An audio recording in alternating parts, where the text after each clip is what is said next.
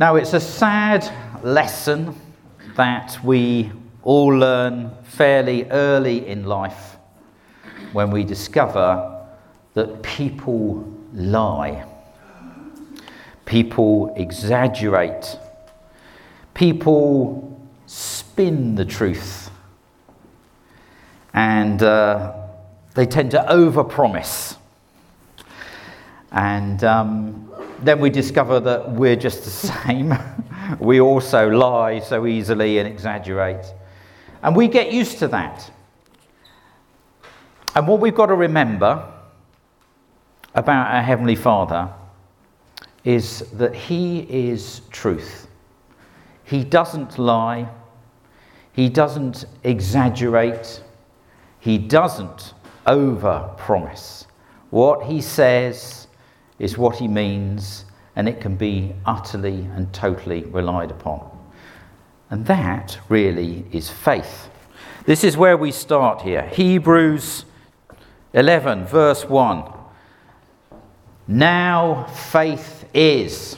I mean, we could just stop right there, you know. There's a whole hour's sermon on just those three words. Now faith is.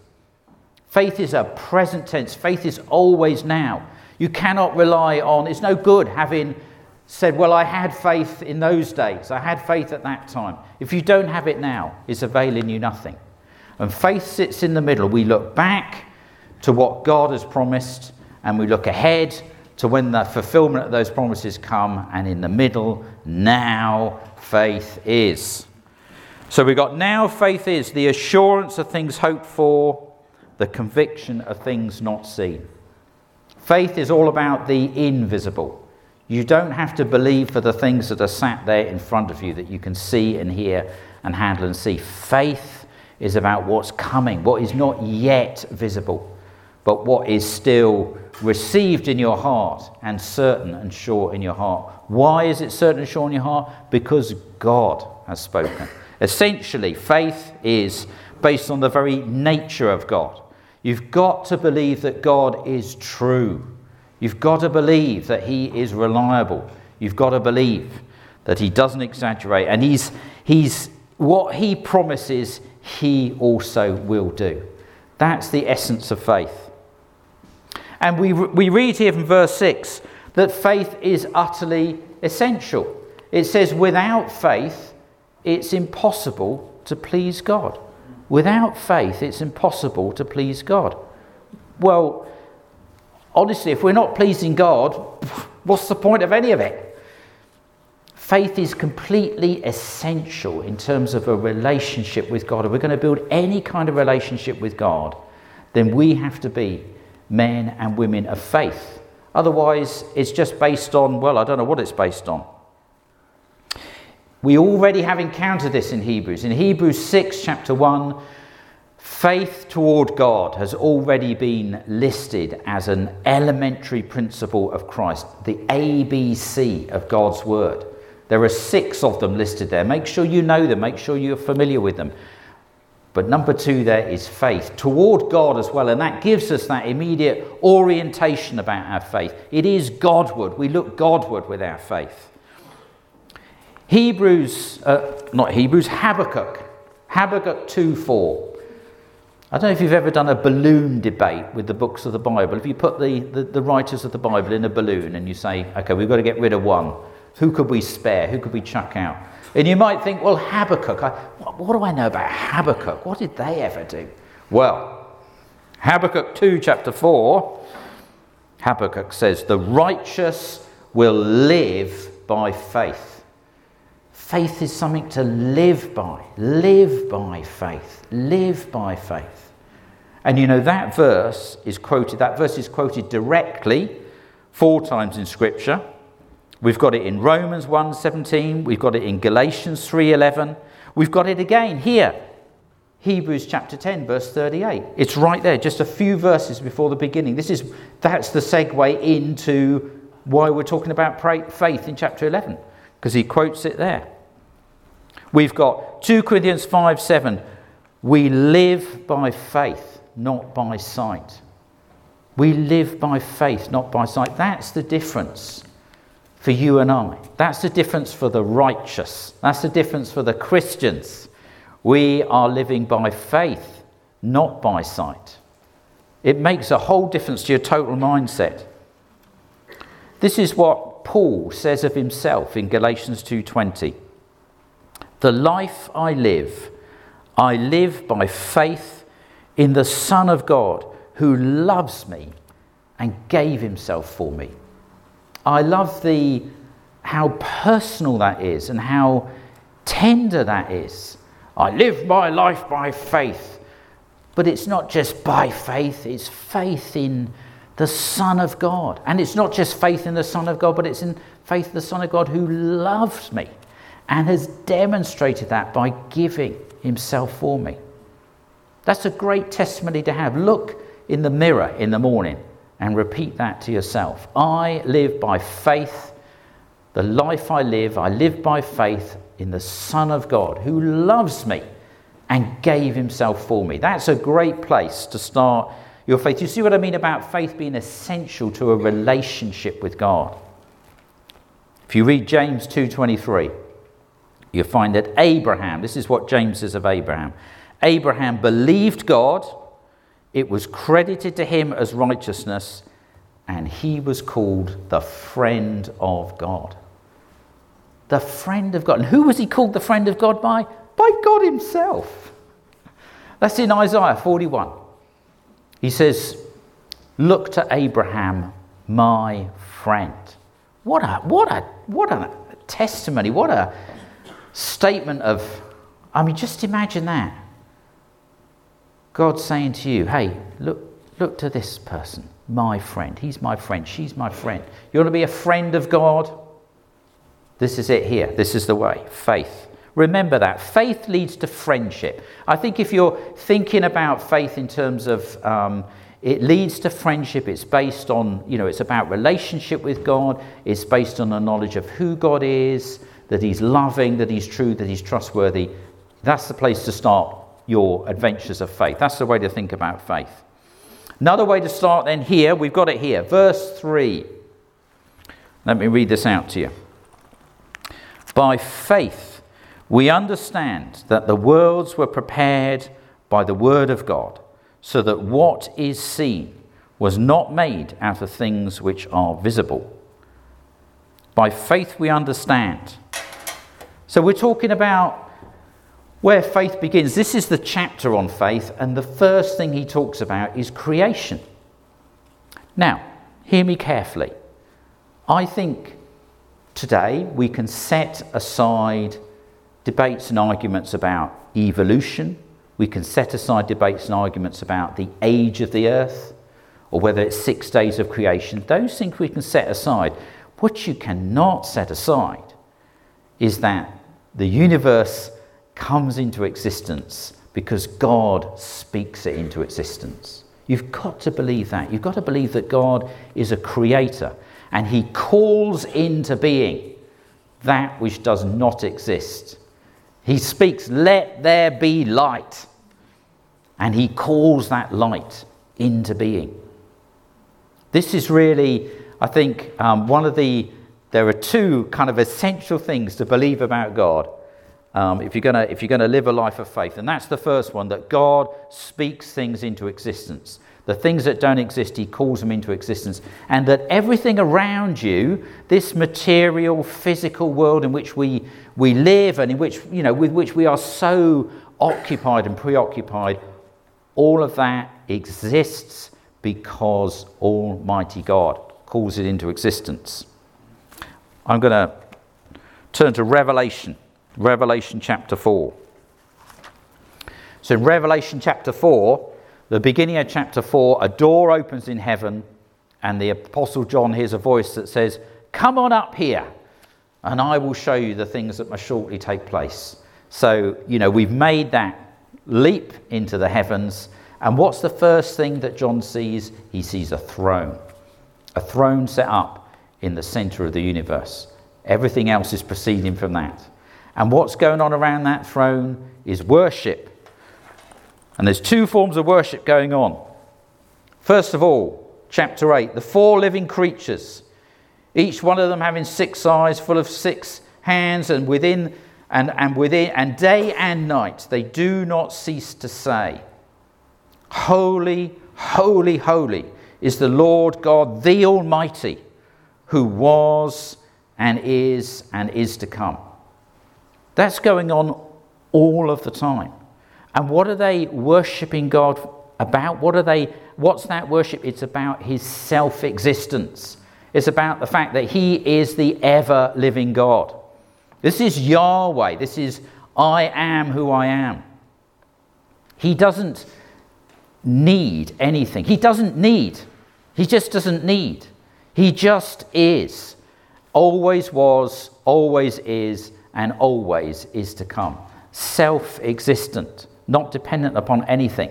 And then we move to verse 11, where we find that the 24 elders are there. They seem to spend all of their time on their knees, casting their crowns before the throne. And this is what they say. Worthy are you, our Lord and our God, to receive glory and honor and power, because you created all things, and because of your will they exist and were created. They're worshipping God because they're saying everything else is dependent upon you. The existence of everything else, everyone else, is all dependent upon you.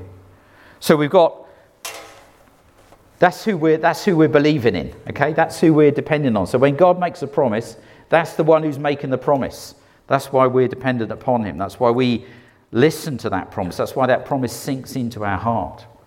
And this is what we've got here in Romans. I'm going to go backwards and forwards to Romans chapter 4 quite a bit as well. So if you want to find that, do. Because this is what Paul teaches about Abraham and his faith. Romans 4:17. He believed God, who gives life to the dead and calls into being that which does not exist. That is a great phrase. 2 really big things there. He gives life to the dead. He gives life. Everything, all life proceeds from him. He is the life giver. He is the source. He is the original cause and origin of everything. And he calls into being that which does not exist. That was Abraham's faith. We're going to get back to Abraham in a bit. So this whole chapter then here, what the writer to Hebrews is doing is addressing this question. Having gone through quite carefully and a very reasoned argument that we've been following through several weeks about the fact that the old covenant is now superseded by a far better and greater new covenant. And by chapter 13 of Hebrews, that new covenant has become the eternal covenant. There's not going to be another one, all right? Having set all that lot up, you're then left with the question, well, what do we make then of all this Old Testament? What do we do with it now then? What does that mean to us? How do we relate to that? And there are some Christians around who will say, you don't need the Old Testament at all, just the New Testament. We only need the New Testament now. We're in the New Covenant. We just need the New Testament. That's all we need to go with. There are some Christians who say, well, actually, it's not just the New Testament. We just need the Gospels. That's all we need, the Gospels. And some who say, we just need the words of Christ. In my Bible, the words of Christ are in red. So they're saying, we just need the red text. We don't need anything else. Well, if you read the red text, you'll find out that Jesus says, no, you need it all, actually. He says that in Matthew 5:18. He says, not a jot or tittle of the Old Testament is going to pass away. It all stands. It all remains. And indeed, in your New Testament, 2 Timothy 3:16, Paul is teaching Timothy and says to him that all Scripture is inspired by God and profitable for teaching, reproof, correction, and training in righteousness, that the man or woman of God might be fully equipped and ready for every good work. So we do need that Old Testament. So how then do we relate to it? What we've got here in Hebrews 11 is that the writer of Hebrews is setting out the great examples of faith the men and women of faith in that Old Testament. And they're set out and they're examples there for us today, for you and me to be encouraged and lifted. We've got 18 of them listed here in Hebrews. Just going to get back to Hebrews 11 again.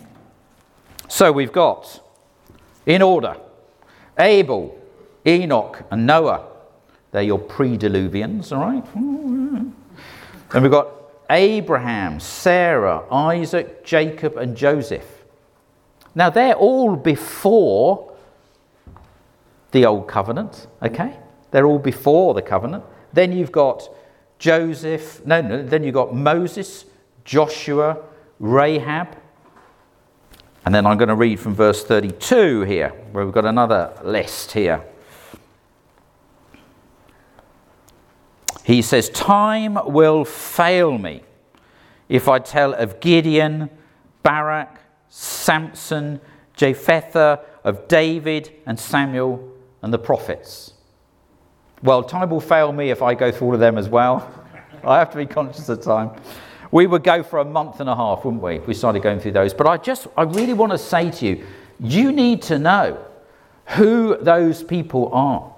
You need to know your Old Testament. You need to know why these guys are in this hall of fame here of men and women of faith. What is it they believed? Why did they believe? Why did they receive that approval from God? Why was their faith credited to them as righteousness?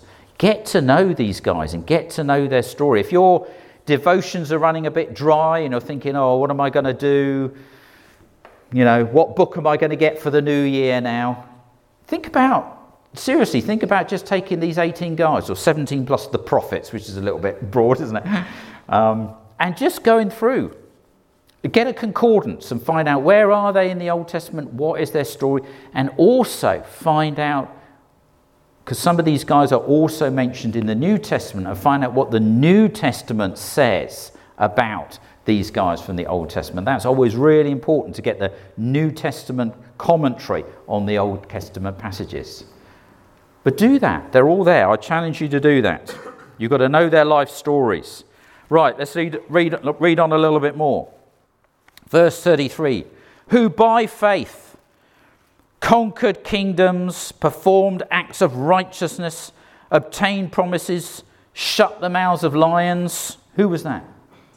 Right, and he didn't mention Daniel, did he? So he's going on more. He's one of the prophets, I guess. Shut the mouths of lions, quenched the power of fire, escaped the edge of the sword, from weakness were made strong, became mighty in war, put foreign armies to fight. Women received back their dead by resurrection. Could you think where that was? You've got to think about it. Yeah, there's at least 2 in the Old Testament there. Yeah, go find out. Who were these women then who received their dead back by resurrection? Others were tortured, not accepting their release, so that they might obtain a better resurrection. And others experienced mockings and scourgings, yes, also chains and imprisonment. They were stoned, they were sawn in two. Who was sawn in two? You'll have to go looking for that one. They were tempted, they were put to death with the sword. They went about in sheepskins, in goatskins, being destitute, afflicted and ill-treated, men of whom the world was not worthy. Excuse me, wandering in deserts and mountains and caves and holes in the ground. Oh dear. Have to edit that bit out. I just want to point out to you, this is the big famous chapter on faith. I've just read that to you. There's not a whole lot of health, wealth and prosperity in that final list there, is there? Thank you very much.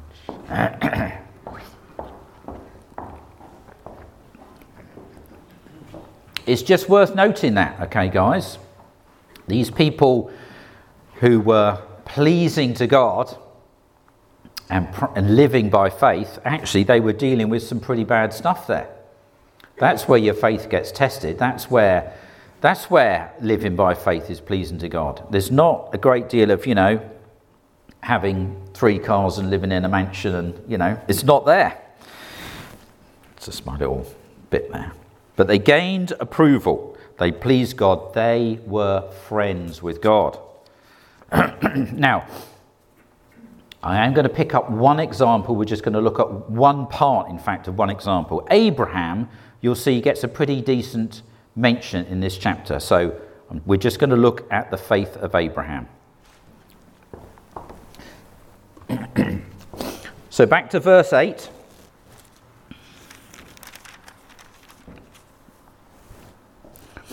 And let me just say that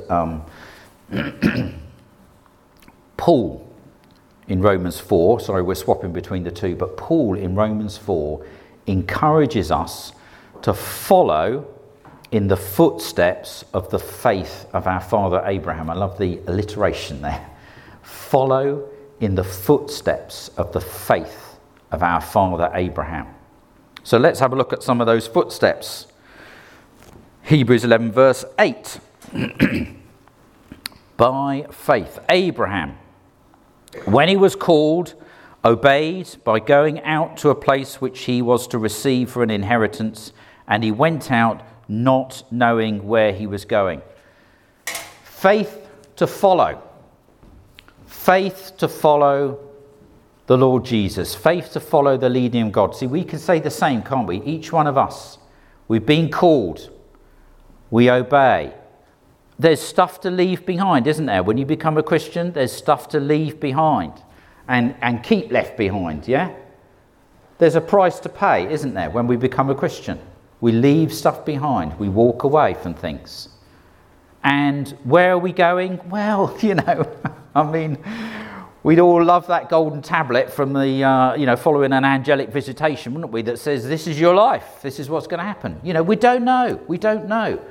We're following, but we're not knowing where we're going. That's living by faith.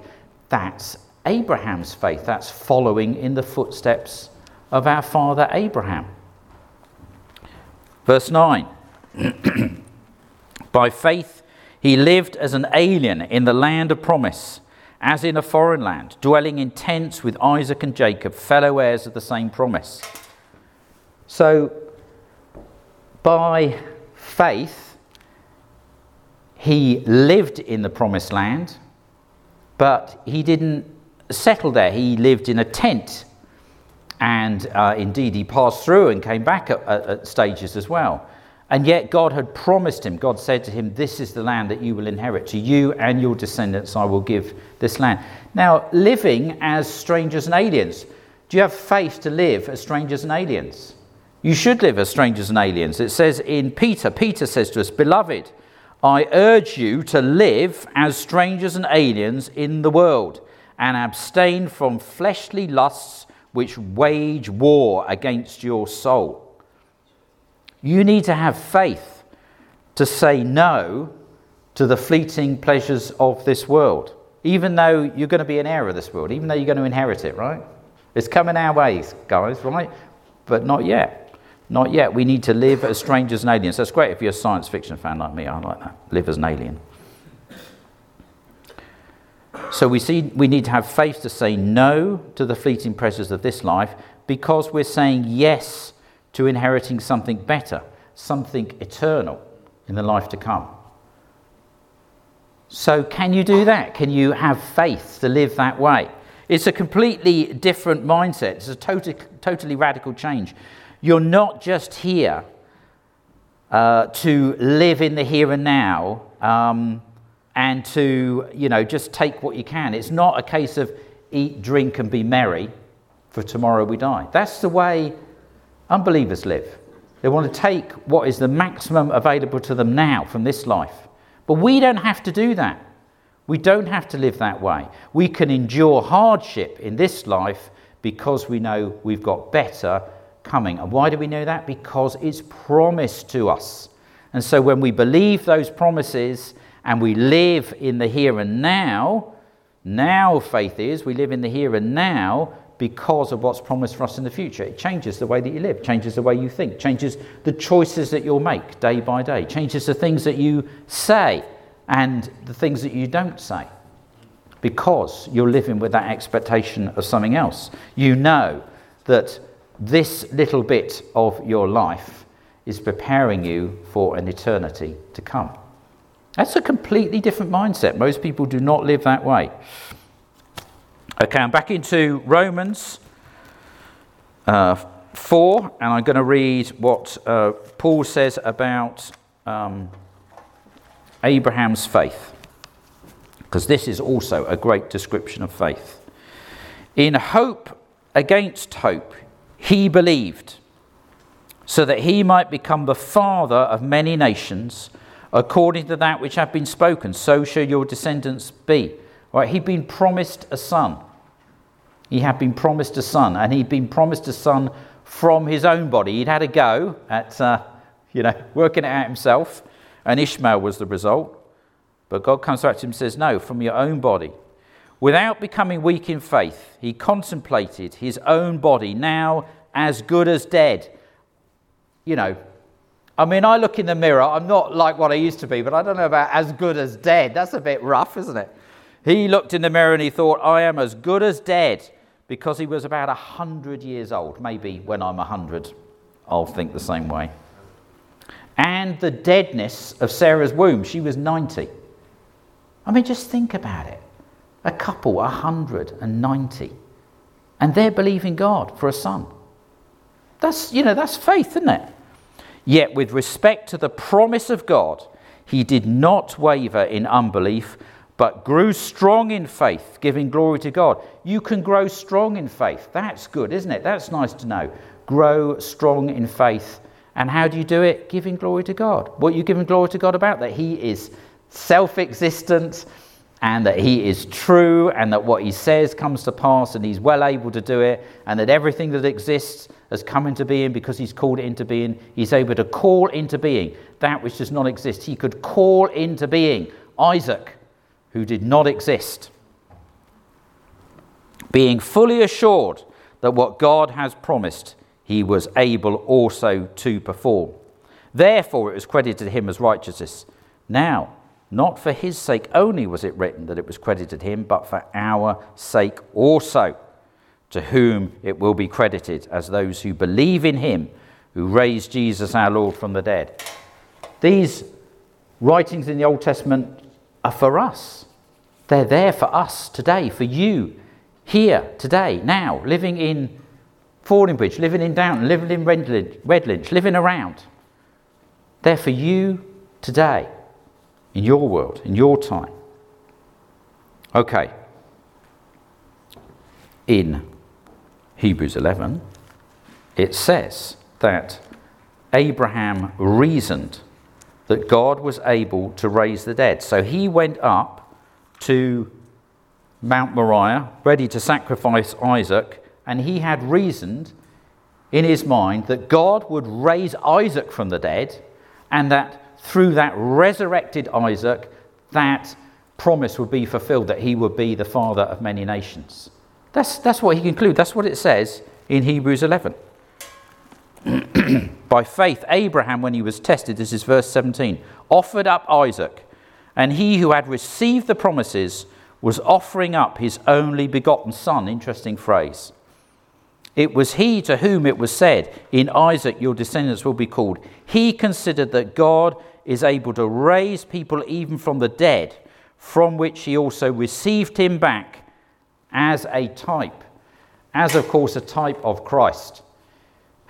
Abraham recognized that God himself one day would send his only begotten son, and there would be no ram caught in the thicket, and that he would raise his son from the dead, and through him many descendants would be named.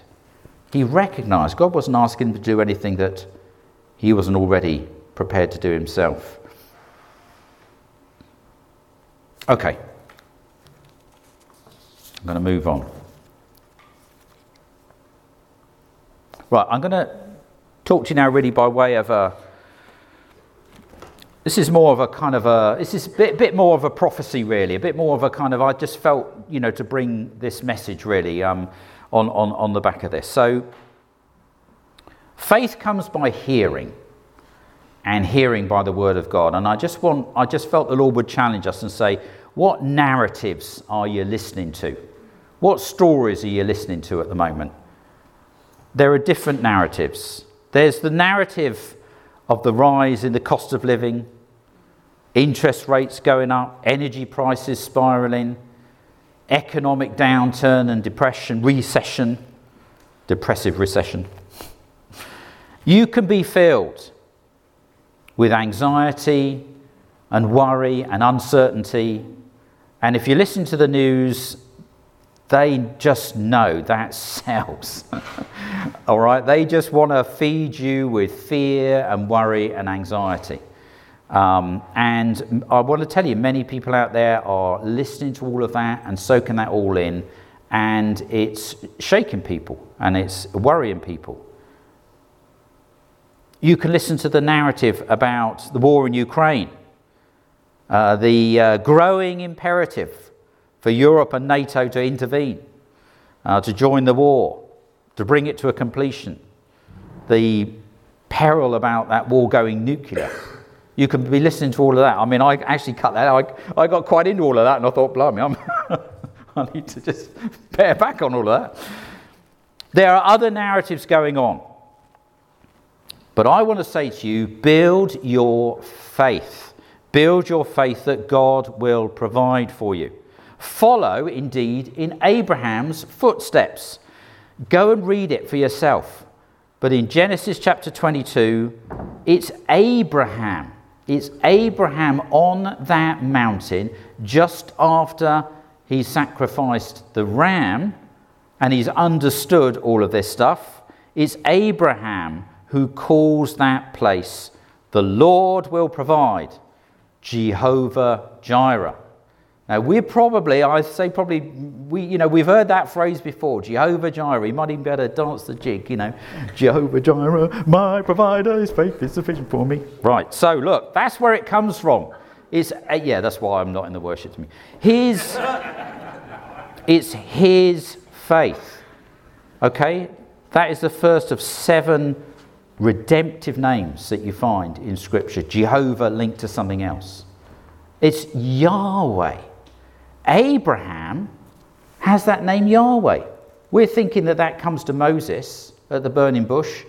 Abraham has that name Yahweh. What's Yahweh? I am. He knows that God is self-existent and is able to raise the dead and call into being that which does not exist. It's all caught up in that name. There's the first use of that name, Yahweh. Abraham knows that. And he understands, and this is what I want to just convey to you, he understands that when he puts his faith in God, God will provide for me. He's putting his faith in a God who, you and I, we are putting our faith in a God who has already provided for our eternal destiny.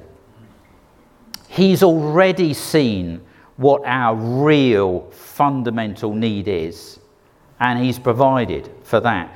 Before we asked him, or even frankly conceived of what we needed to ask, before we even recognized our need, God has provided for it. He's provided for it in his Son. And so we have in Romans 8:32, if God has not withheld his own Son from us, how will he not with him freely give us all things? So your faith that God will provide for you is based on an understanding that he's already provided his Son. He's already provided for our eternal needs, for our spiritual needs, for the stuff that we never saw, could never. What would you know to ask for?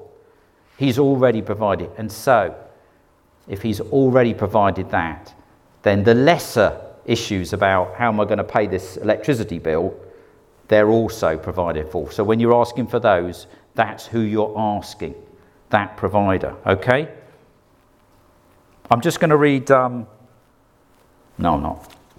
Go and read Matthew chapter 6, 25 to 34, where Jesus says, don't worry about where the food's coming from, or where the clothes are coming from, or a roof over your head. Your heavenly Father knows that you need all of those things. But seek first the kingdom of God, and all of these things will be added to you. I want you to go away and read that and just receive the peace of God into your hearts. Just imagine Jesus standing there in the field with the flowers growing and the birds flying by and saying, look, this is your abundant, loving Heavenly Father who's caring and providing for these things. How much more does he care for you? And just let that worry and that anxiety go. That's up to you. You've got to follow up on that one. I'm going to give you one personal testimony. When I was a young man, I was up in London, living in London. I should have been studying biochemistry, but instead I was going to all sorts of Christian conferences. So, and I'd been at this conference all about faith and living by faith and God providing for you. And at the end of the conference, it was time for me to go home. It's, night time, to go to London Bridge and get the train home. And I realised now this is in the days before Oyster cards, all right, or mobile phones or anything like that, right? It was really, really old. I didn't have my pass. I'd bought a travel pass, and it had expired at the end of the month. And this was the beginning of the new month. And so I didn't have authority to travel. And I didn't have any money on me because I was a poor student living on pasta. So I didn't have any cash on me, I didn't have no money. And I'd just been to this conference all about how God's going to provide for you and trust in him and all that. And so I thought, oh gosh, And I just did feel God say, go to the station, just start heading home. So I went to London Bridge, I walked into the concourse there, and I was thinking, oh, maybe there'll be no guards, and I could just, the gates will be open, and I could just get on the train and ride and believe that, I wouldn't get caught. But then, I kind of felt like it's not really, faith in God, is it? I can't really see God operating that way. So as I walked across the concourse, I just felt the Lord say to me, put your hand in your pocket. So I put my hand in my pocket, nothing in there. I felt the Lord say, no, your back pocket. Put my hand in my back pocket, and there was a beautiful, crisp, new, neatly folded £5 note. Now, in those days, £5 could get you, was enough, more than enough to get me home. So I went to the ticket booth, put the money in, put the note in, got my ticket, had a bit of change, £1 or £2 change. Very sensibly, a homeless individual had sat himself down right next to that ticket machine, because that is where people have change in their hand, right there and then when they get their tickets. So I had change, so I was able to give him my change and bless him with, well, hopefully a cup of coffee. It might have been a bottle of cider, I don't know, but anyway, I gave him the money. I just want to tell you the joy in my heart when I could show the guy at the ticket that I bought, and I could journey home lawfully and just know my Heavenly Father had provided for me. I don't know where that £5 came from, but he knew it was in that pocket, or he told somebody else to stick it in my pocket. I don't know. But, it's just a very simple thing. And also that sense that, when God provides, he provides with a blessing. There's an overflow. It's what you need, but it's also more than what you need. Somebody else gets caught up in the collateral blessing of things when your Heavenly Father blesses you. So it's a great. That's my testimony. Just a great lesson to learn. Right, I'm going to skip to the end now. Turned over a whole page there. Skipped a whole page of notes there. Right. Here is the close. Verses 39 and 40.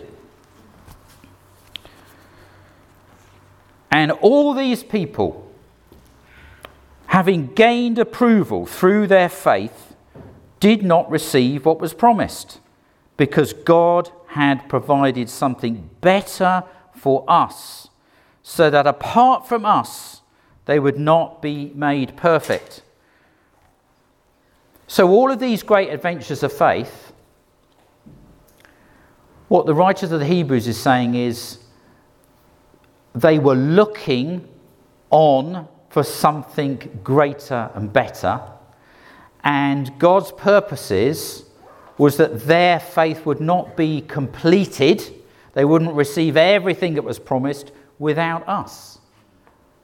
That's quite something to take in. When you read of their great adventures, and this then really completes our thinking about how, when we read about these guys in the Old Testament, how do we think about them?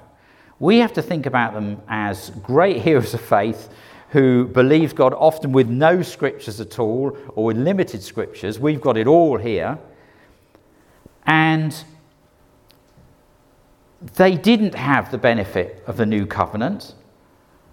They were still living under the old covenant. They didn't have the indwelling presence of the Holy Spirit that you and I have got.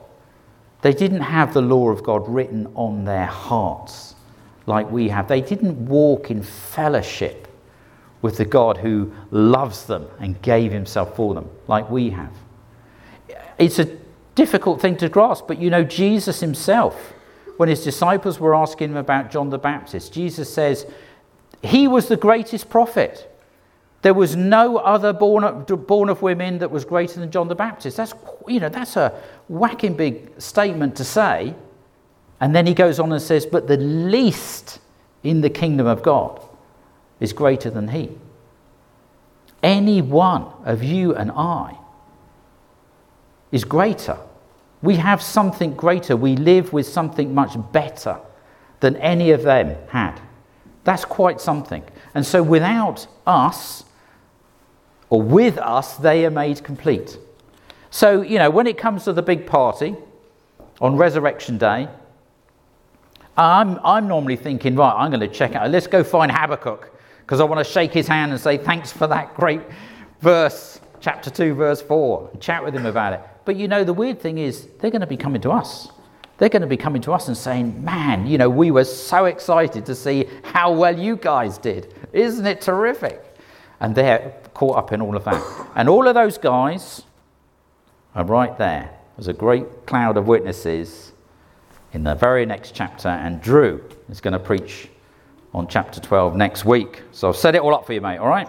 Good. Okay, let's end it there. We probably want the worship team up. We do want the worship team up. I'll be more directive about that. Let's get the worship team up. Let's stand and worship. We have got a great opportunity now, I think, to remember who you are worshipping. The ever-living one who calls into being that which does not exist. And, you know, let's lift ourselves in our faith. Let's encourage one another in our faith to live by faith in the Son of God who loved us and gave himself for us. We're going to take the Lord's Supper as well in a few minutes. I'm going to leave Tom to direct us in that. So